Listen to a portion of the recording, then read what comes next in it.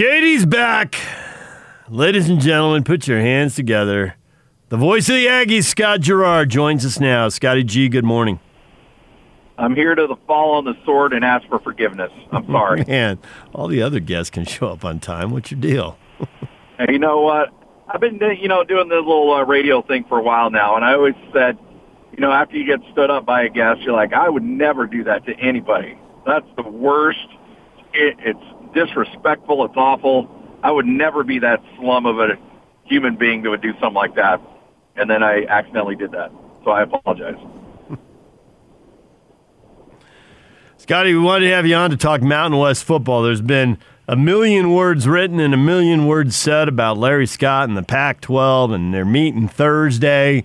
But the timeline's the same for everybody. He wants to squeeze in 8 games before the New Year's Six Bowl. Maybe someone from the Mountain West could get in and a payday for the conference and all that. So, is the Mountain West coming back? And if so, when? Signs sure look good at this point. And what would it look like if the Mountain West were to announce before the Pac-12, which I think is a distinct possibility? I think the Mountain West is actually, and I still think this date's a little aggressive, but according to a lot of people in the know, that October 24th date is extremely realistic for the Mountain West. I thought Halloween, maybe November 7th, but they're working towards October 24th, which I think would be an incredible accomplishment if they're able to get teams back out on the field that quick. So you're tied into the folks at Utah State. What do they think about that? I think that they would be very excited and very supportive of an opportunity to get back out on the field. Because, I know, and no disrespect to anybody that's dealing with this ridiculous virus and the fact that it's raging right now here in the state of Utah, But I think that there's teams here in Utah, and I think Kyle Whittingham would say the same thing, that they're ready to go. And they feel like they've got the testing in place. They feel like they've got everything in place to be able to go and go quickly. And they could have gone at the beginning of the season. It's just the California dilemma that the Mountain West deals with. It's the same thing the Pac-12 deals with, that and Oregon. So I think that Utah State is more than willing and excited to go as soon as they possibly can. So are all 12 teams going to go? Because Hawaii had a travel ban, but I heard that's being lifted. They might just test you when you get to the state, and if you're good to go. So I guess I could see a charter plane, a football team landing there and being able to play. Are all 12 on board? As well, there were 3 question marks. Air Force has got some issues that they're dealing with in terms of the games that are already on the books with Army and Navy, but I think that can get squared away. Fresno is the big one, because Fresno and their president had completely shut down everything regards to on-campus learning. But they released a statement at the end of last week that said they could find a way to make it work. So Fresno is the one I thought really would have a hard time making it work, and Hawaii. But as you mentioned, the power of a chance to recoup a little bit of money to help keep your athletic department afloat seems appealing enough that they're willing to work through some of these issues. So as of right now, it seems like, all 12 are on board and ready to go. Now, that's as of now, and who knows how that thing could play out. But I think all 12 are going to try to give it a go. So then how many games and what's the schedule going to look like? I would, and by the way, let me preface this. This is speculation on my part. I think you're looking at 8 games with a kind of giving yourself a little bit of a schedule flexibility. You're able to start on October 24th, and you can work in some buys and maybe move some things around if you have to. If you go October 31st or anything later, you don't have any flexibility whatsoever. So I think you're looking at 8 games, and with a hopeful start on October 24th would be my guess. So I don't really remember a preseason poll. Maybe there wasn't one. Is it just, should we just pencil in Boise State's the favorite because Boise State's usually the favorite? Yeah, there was a preseason poll. It was Boise in the Mountain and I believe San Diego State in the West. And I think Utah State was picked to finish, I want to say, 4th in the division. All right, well, we'll see how that plays out. Obviously, they got a new quarterback coming in there. I assume it's going to be the Utah transfer, but I can't guarantee you that. And I talked to Gary a little bit. I still do the coaches show up in Logan, and I talked to Gary about the quarterback situation, and they really like Andrew Peasley's a guy that they like, but at the end of the day, I would agree with you, PK. It's going to be Jason Shelley's job to lose.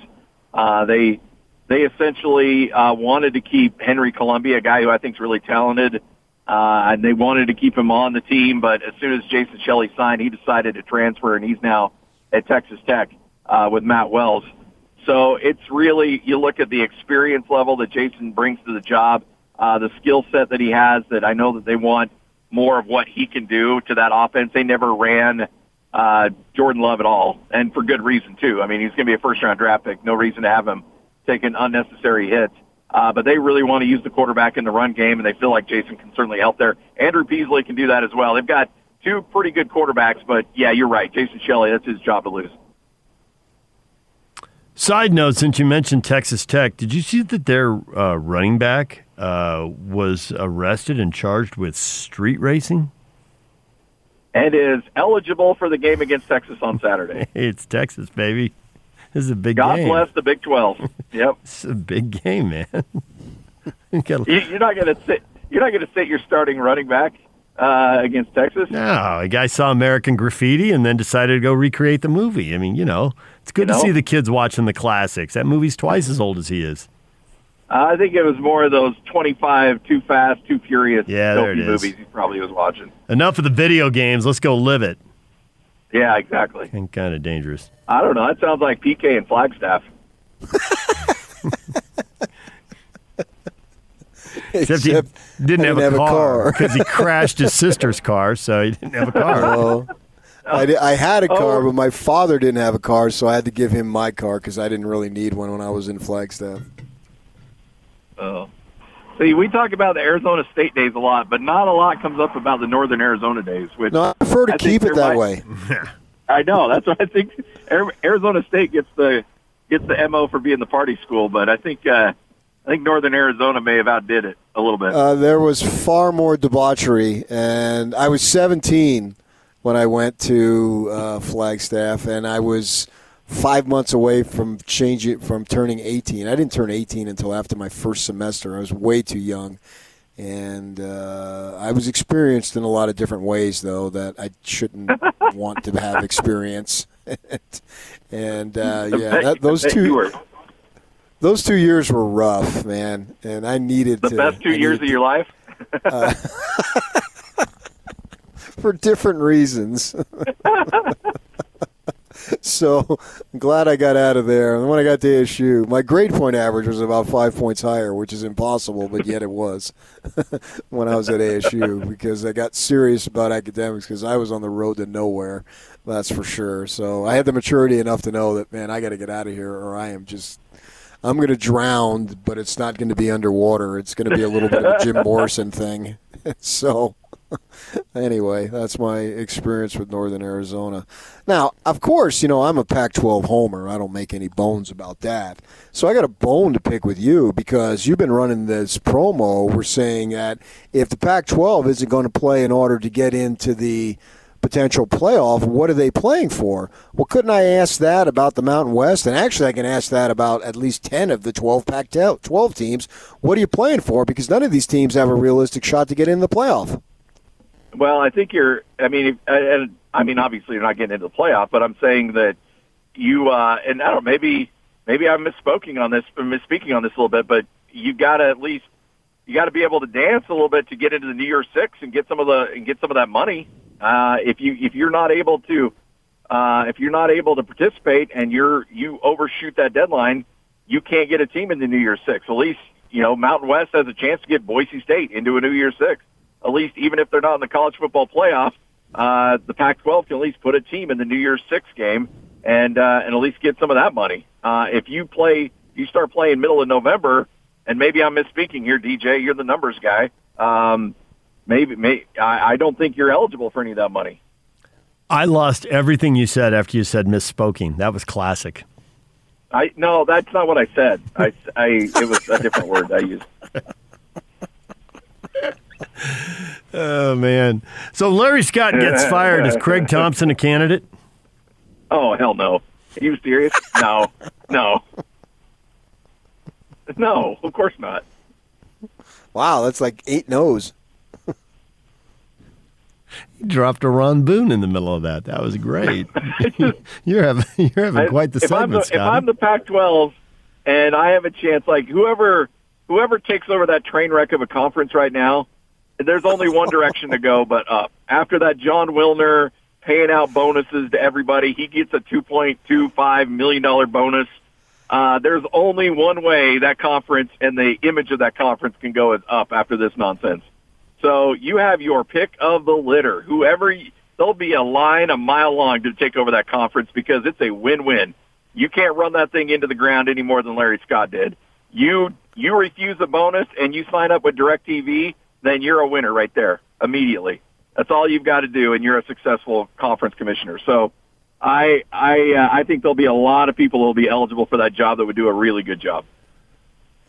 All right, I would buy that if you did those two things and also get out of literally the most expensive real estate in the country, in the conference, if not the country, and pay all that money is such a freaking waste for what? I have no idea why that would be. But see, and those are good, and those are important things. To get on DirecTV, absolutely, I agree 100%. Because that your product isn't being shown the way it should be.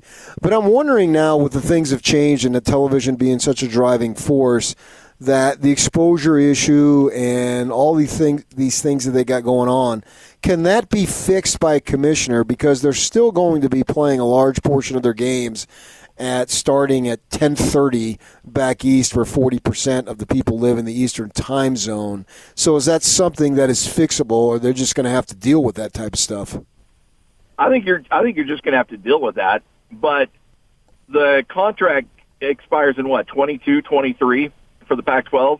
I would much rather have a new conference commissioner who's got a little bit more experience in dealing with some of these things entering into that negotiation than I would Larry Scott.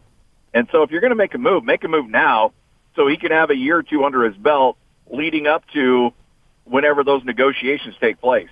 And I mean, let's be honest here. I mean, the deal expires in 2, maybe 3 years, but the negotiating is going to start a year in advance.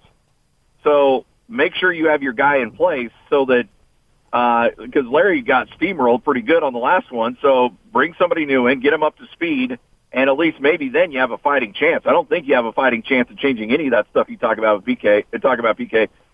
With Larry Scott running things. And while they still have to play a lot of games at 8:30, and I can still see 2 or 3 of the 6 league games in that time slot, I think it's also possible to get 1 or 2 games into the 6 o'clock ABC window, the 5 o'clock Fox window, or 1:30 window on ABC or Fox. The Utah-Washington game was in that time slot. We don't need to go into all the reasons that can happen, but I think there are reasons out there that can happen. And if you have your 1 or 2 big teams in that several times a year, you're probably in good enough shape. Yeah, absolutely. I mean, I think it's a difficult run. I think you're in a bad spot. The optics of your conference aren't great. And I don't blame Larry Scott for not being able to put teams into the college football playoff. That's on the coaches. That's on the individual institutions. But right now, you're not highly thought of on the national landscape in terms of college football. You need USC to get better. You need to tell USC to hire Urban Meyer and let him take over that program and give him anything he needs, and you'll be in a college football playoff in 2 years. It might be dirty, but you're going to give a little bit more respect to your conference, and then by that time, hopefully you're negotiating a new contract and you get a few extra bucks out of the deal. It really is on USC and Oregon. It's not like the third best team in the ACC and the Big 12 are driving the image of those leagues. It's Oklahoma and it's Clemson. Yeah. And after that, okay, whatever. Play games, guys. Yeah. Well, yeah, okay, we criticize the Big 12 for being dirty, but we're going to hire Urban Meyer? Hell yeah. Oh, yeah, absolutely. Yes. Come on.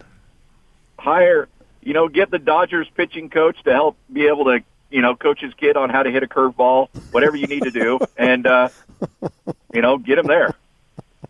That's his grandson now. Yeah, right? That kid is in his mid-20s. I'm just trying to pull out all the classics. Yeah, but if you were 6 years old in 2004, you're 22 now.